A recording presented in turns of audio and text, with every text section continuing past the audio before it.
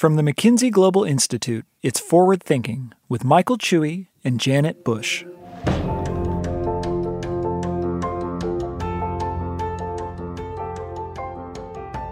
Janet, I know you spent quite a bit of time studying climate change and the ways in which companies, governments, and NGOs are attempting to address the issue.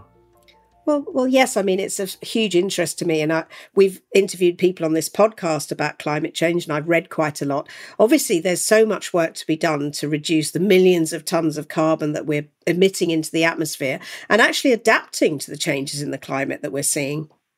And today's guest is working on another piece of the puzzle, the idea that even with all the work to reduce emissions, we'll still need to actually remove some of the carbon that's already in the atmosphere and will continue to be emitted over time.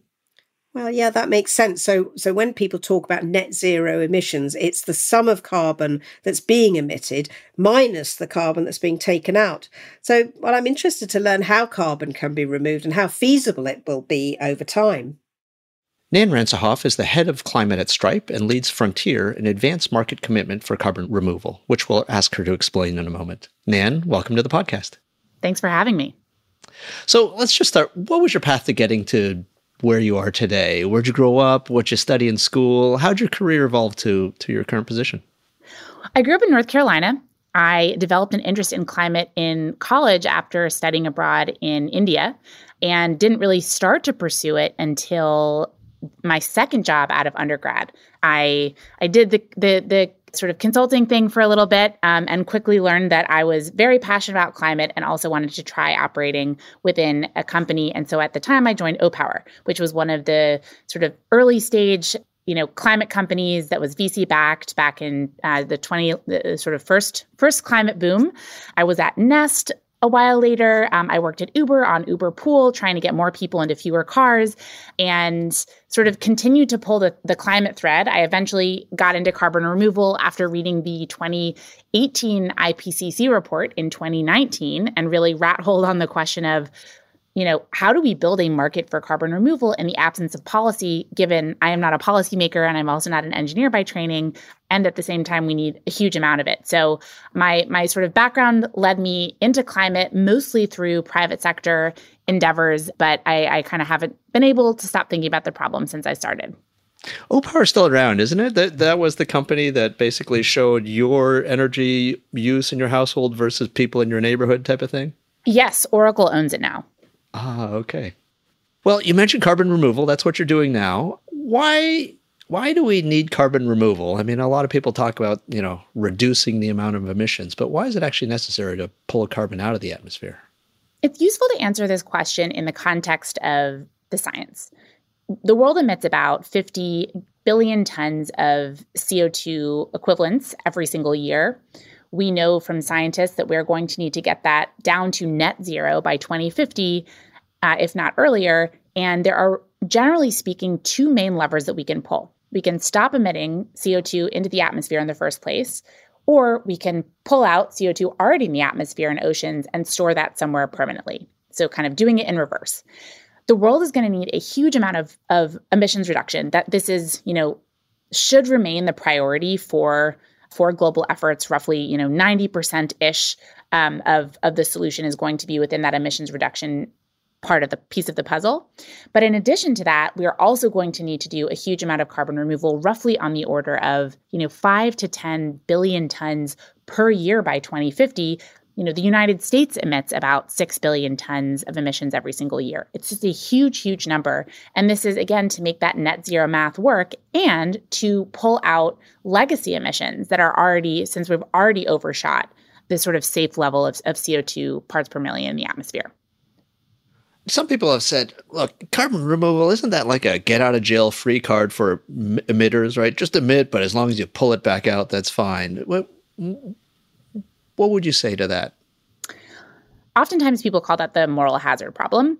And, ultimately we look at the science and what all of these different scientists who've come together via the IPCC report have said, which is that we aren't going to get to net zero by emissions reduction alone. We are also going to need carbon removal. Now, if we had made the necessary changes 10, 20, 50 years ago, we would be in a different position. But for better or for worse, we now need to do both. And so I look at this as a yes and.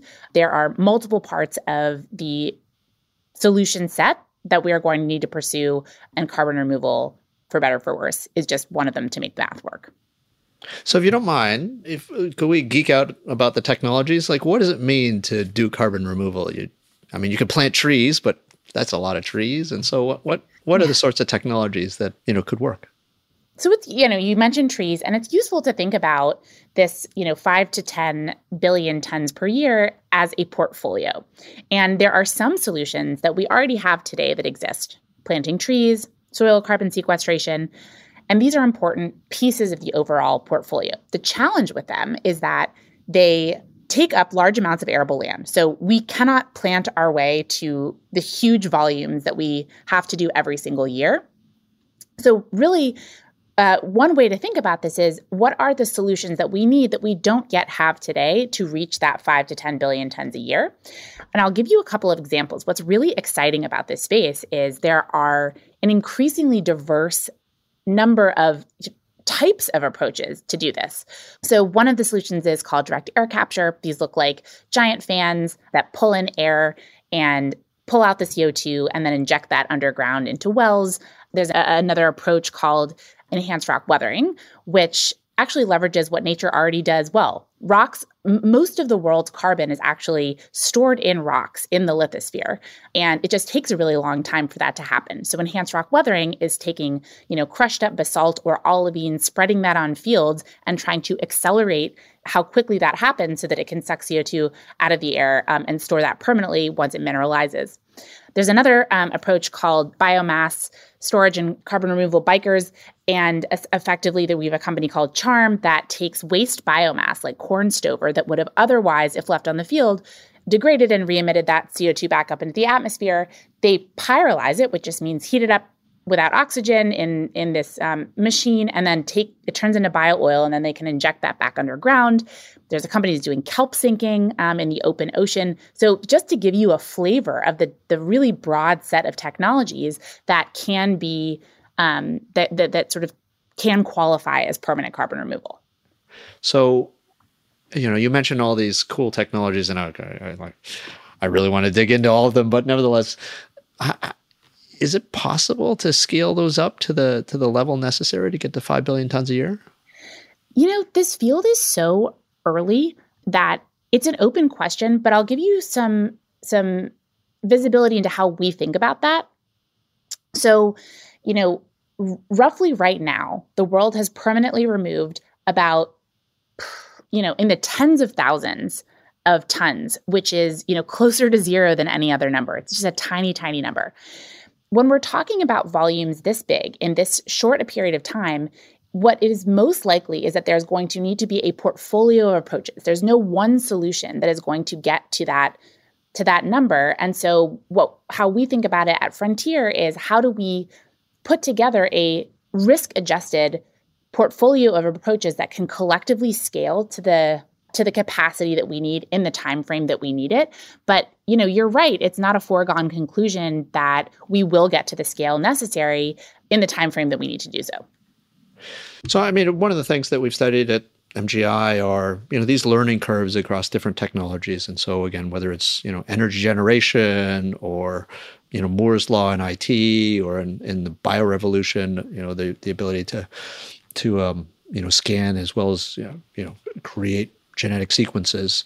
I presume there is a similar, things going on in these carbon removal technologies. Can you talk a little bit about how much they cost now, and what type of cost you have to get to in order for the scale to start to make sense economically? The goal is to get these technologies as cheap as possible, right? If we just think about the need, that 2050 number, call it 5 billion tons a year at $100 a ton, that is $500 billion per year in market size that is needed to support these technologies. Global GDP is like $100 trillion. It's just a huge, huge number. So as much as we can cut costs, there are sort of like huge reverberating benefits of that at the kinds of scales that we'll eventually need. Today, these technologies they're all over the map in terms of cost, and they're quite expensive. We've spent up to $2,000 a ton on a technology that is just getting started. Our weighted average is probably in the mid to high hundreds. And the way that we think about cost is less what is the cost today, but rather what do we think that this solution has the potential to be in the future.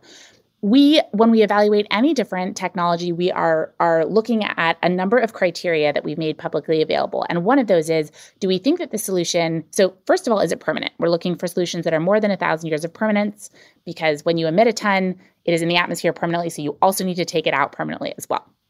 We are looking for solutions that are not constrained by arable land for the reasons that we've talked about earlier. And then importantly, we're looking for solutions that have the potential to be around $100 a ton or less by 2050 and have the potential to be more than half a gigaton per year to help basically as a proxy for, do we think this can be a pretty significant part of the global portfolio?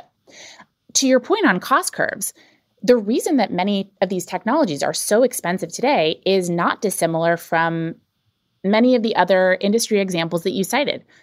Technologies tend to start out expensive at the beginning, but costs come down over time as they scale. So we've seen this in solar and DNA sequencing and phones and TVs. The challenge is if these technologies don't have early customers, they can't get down that cost curve. And so carbon removal technologies have been stuck in this chicken and egg problem where if you are a carbon removal entrepreneur, you're like, if you're a potential carbon removal entrepreneur, you ask yourself, why would I start a company if nobody's going to buy my product? And therefore, their costs remain high. Most customers don't want to buy technologies that are, have huge prices, sticker prices in the early days. And as a result, these technologies have really struggled to gain early traction to start coming down the cost curve. So that's a long-winded way of saying the lens that we take is let's not look at what they are today, but what they have the potential to be in the future. Got it. And you mentioned $100 a ton benchmark. Is that roughly what people paying on carbon markets nowadays, or what's the reasoning for that? Yeah, it's a little finger in the air. It is roughly intended to say we need technologies that are an order of magnitude cheaper than they are today. But whether it's $50 or $150, I don't think anybody knows how that price exactly is going to change over time. But directionally, we want it to come down as quickly as possible to much cheaper than it is today. Got it. I introduced you as leading an effort, which is described as an advanced market commitment. That's a bunch of syllables. What does that mean? Yeah, so this was an idea that we borrowed from vaccine development. The basic idea is to send a loud demand signal to producers and suppliers that there's going to be a market for the products that you're building. And I'll give you the example that we pulled it from. In the mid-2000s, we wanted a pneumococcal vaccine for low-income countries. And at the time, pharma companies weren't incentivized to invest in the R&D and the scale-up of this product because the ultimate buyers are, civilians in poor countries that may not be able to actually pay for the vaccine. So at the time, a bunch of philanthropists and countries came together and they basically pooled $1.5 billion and said, pharma companies, if you can build a product to this spec for this, at this price for this group of people, there's at least $1.5 billion for you in revenue. And it worked. It was enough to motivate the pharma companies to invest the R&D and scale up to deliver this product much earlier than they otherwise would have. And so we're taking that same concept and we're applying it to carbon removal. The challenge with carbon removal is even more acute, I would say, than for vaccines, where there's no intrinsic value in the end product. With energy, humans derive value from energy, but with carbon removal, if you are pulling CO2 out of the atmosphere and you're storing it somewhere, there's no value of that to the customer. So it doesn't have a natural set of customers like many other products. And so as a result, if you're an entrepreneur, why would you build a company that is going to have no revenue? If you are a investor, why do you want to invest in a company that's going to have no revenue? And so, again, our intention here is to say, there is at least $1 billion of revenue for companies that are building to this set of target criteria that we've laid out in an attempt to say, hey, if you build this, we will buy it. Is the theory of the case that eventually some number of companies will feel either a moral or a financial or a regulatory incentive to take carbon out. But it's not going to be economical unless those cost curves come down some. And so what is your promise, right? You have nearly $1 billion. How does it work? How does Frontier work? And then what does that lead to? Frontier facilitates purchases, carbon removal purchases, on behalf of buyers that have joined Frontier. So imagine a set of buyers has said, we want to put in $100 million to buy carbon removal over the next 9 years. Frontier goes out and finds the best suppliers. We diligence them. We facilitate and author these contracts that are ideally bankable for the supplier. That's in the form of an offtake agreement. And when tons actually get delivered, those tons get passed from suppliers back to buyers. And what's interesting about the Frontier model is that most of the funds get spent through these offtakes. And from a buyer perspective, they are pay upon delivery. So this isn't an equity investment. It's basically saying we are going to pay you, revenue for the tons that you are selling when you deliver them. But if the supplier doesn't deliver, we're not on the hook for them. Ideally, these promises to buy, these offtake contracts, the supplier can then take to the bank and say, hey, we have customers for this, the tons coming off of this facility. Can we have a loan? And so that is really, the theory of change here is acting as a early buyer through these legally binding offtake contracts. We can help pull projects forward in terms of speed, as well as pull in other forms of capital by providing that revenue certainty for suppliers. Got it. And is the form of the contract, like if you take out 100,000 tons, I will pay you X dollars, and so there's some division, and you can say how much dollars per ton that is. Is that how it works? But you've got to deliver it. Exactly. So we agree on the number of tons and a price per ton. There's some extra nuance there, but that is the very sort of simplified way to think about it over some period of time. Got it. And in terms of Frontier's role, you're almost like a broker, I guess, right? You're just, trying to match, buyers and sellers of carbon removal. Is that how it works? Yes, although I would think about it more like a portfolio. So what we do is, we are going and building this risk-adjusted portfolio. So when new buyers join, they effectively are buying that portfolio of carbon removal companies. It's almost like buying into the S&P or something. And the sort of what we've heard from members is that, most companies that are spending time thinking about climate have, 3 big things to do. 1, they need to measure their emissions. 2, they need to reduce as much as they possibly can. And much of that is very endemic to your core business, right? It is very specific to you. 3, they need to remove carbon, which is typically not specific to them. And so we found that most companies really want to spend the bulk of their energy on the reduction piece, which makes a lot of sense to us. And so the removal piece right now is quite hard because this field is really young. You need a geochemist to evaluate the one company and a geologist to evaluate another company.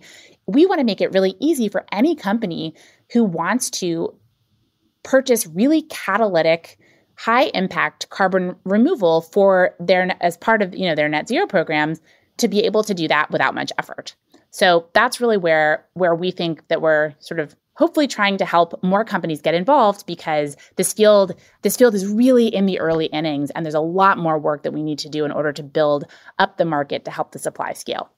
Got it. So from the Frontier perspective, you're collecting a portfolio of carbon removal. But for the individual buyer member of Frontier, is it a set of bilateral agreements with the carbon removal companies? Is that how it works? Yeah, that is generally how it works. So there's some nuance in how you want to join. So we can also do that for you if you don't want to do that piece. But functionally speaking, yeah, think about it like minimal effort for you so that you can buy great stuff, great catalytic stuff without having to do all the diligencing and contracting work on your own.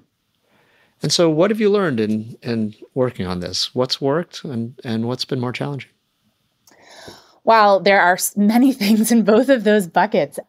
I think that one of the early observations has been that this field has benefited from a louder demand signal.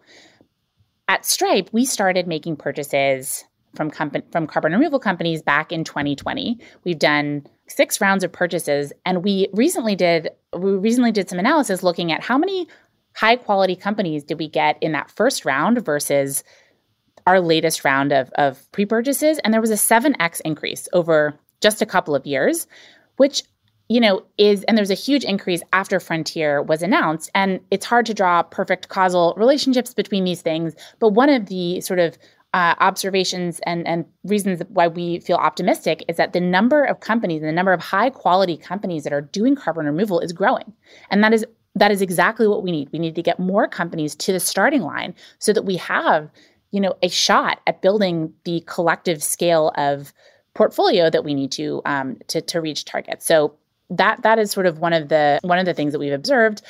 Another observation is that the diversity in the kinds of companies and the approaches that they're taking has increased a huge amount, which is fabulous because as we talked about earlier on, every single pathway has pros and cons, and it's too early to pick a horse. We don't know which ones are going to win. So, and probably, most likely there won't be a single winner. There will be this portfolio of approach. So it's very encouraging to us to see that diversification. On the demand side, we have seen new members join Frontier. We've seen increasingly larger purchases in carbon removal generally, which is exactly what we are hoping for. And at the same time, we have a really long way to go in terms of building the market to scale with demand. So some of the challenges on the demand side are how do we get from, this $1 billion over 9 years to $20 billion a year by 2030, eventually to hundreds of billions of dollars in the coming decades. There's still a lot of open question marks about how that's actually going to happen. And I think one of the sort of calls to action is if you're a company that is considering how to have a catalytic impact in this space and ideally also meet your net zero commitments, what can you do today to make commitments to have increase the chance that we have the carbon removal tomorrow that we actually need to do what we need to do?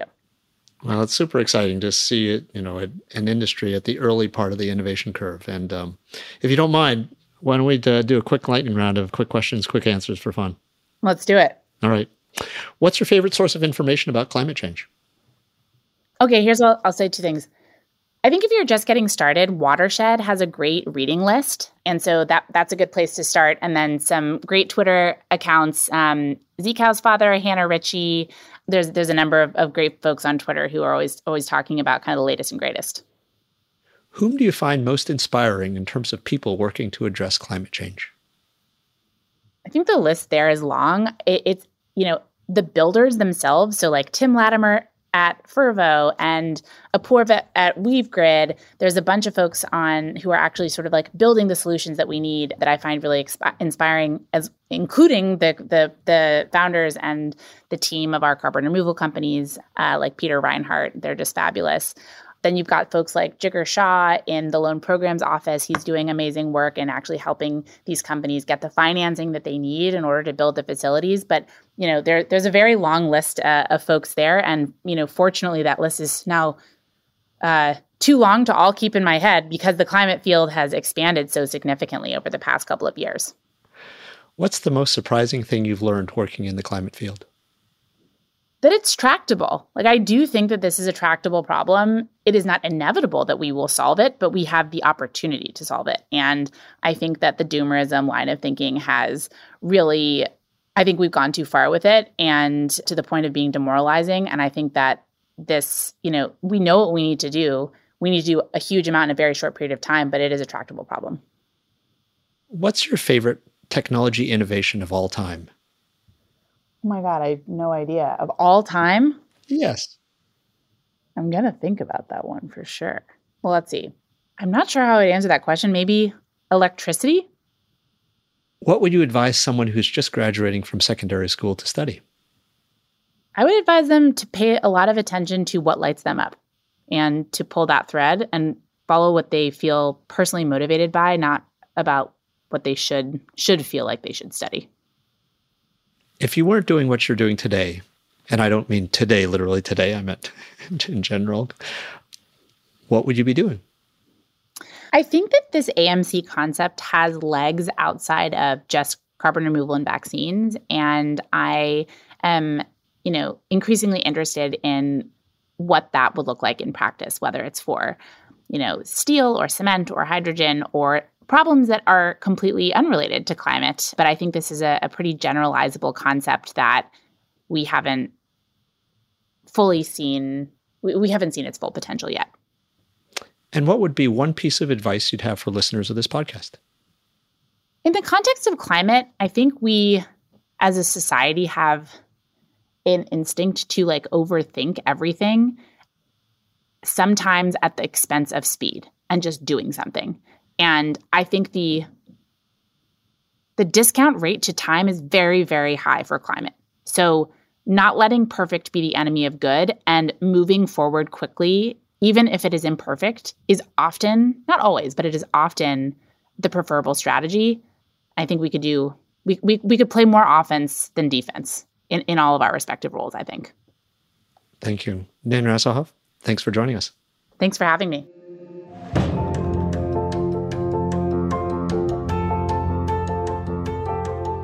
Forward Thinking is a production of the McKinsey Global Institute. Find us online at mckinsey.com/MGI or at McKinsey_MGI on Twitter. Forward Thinking is hosted by Michael Chewy and me, Janet Bush.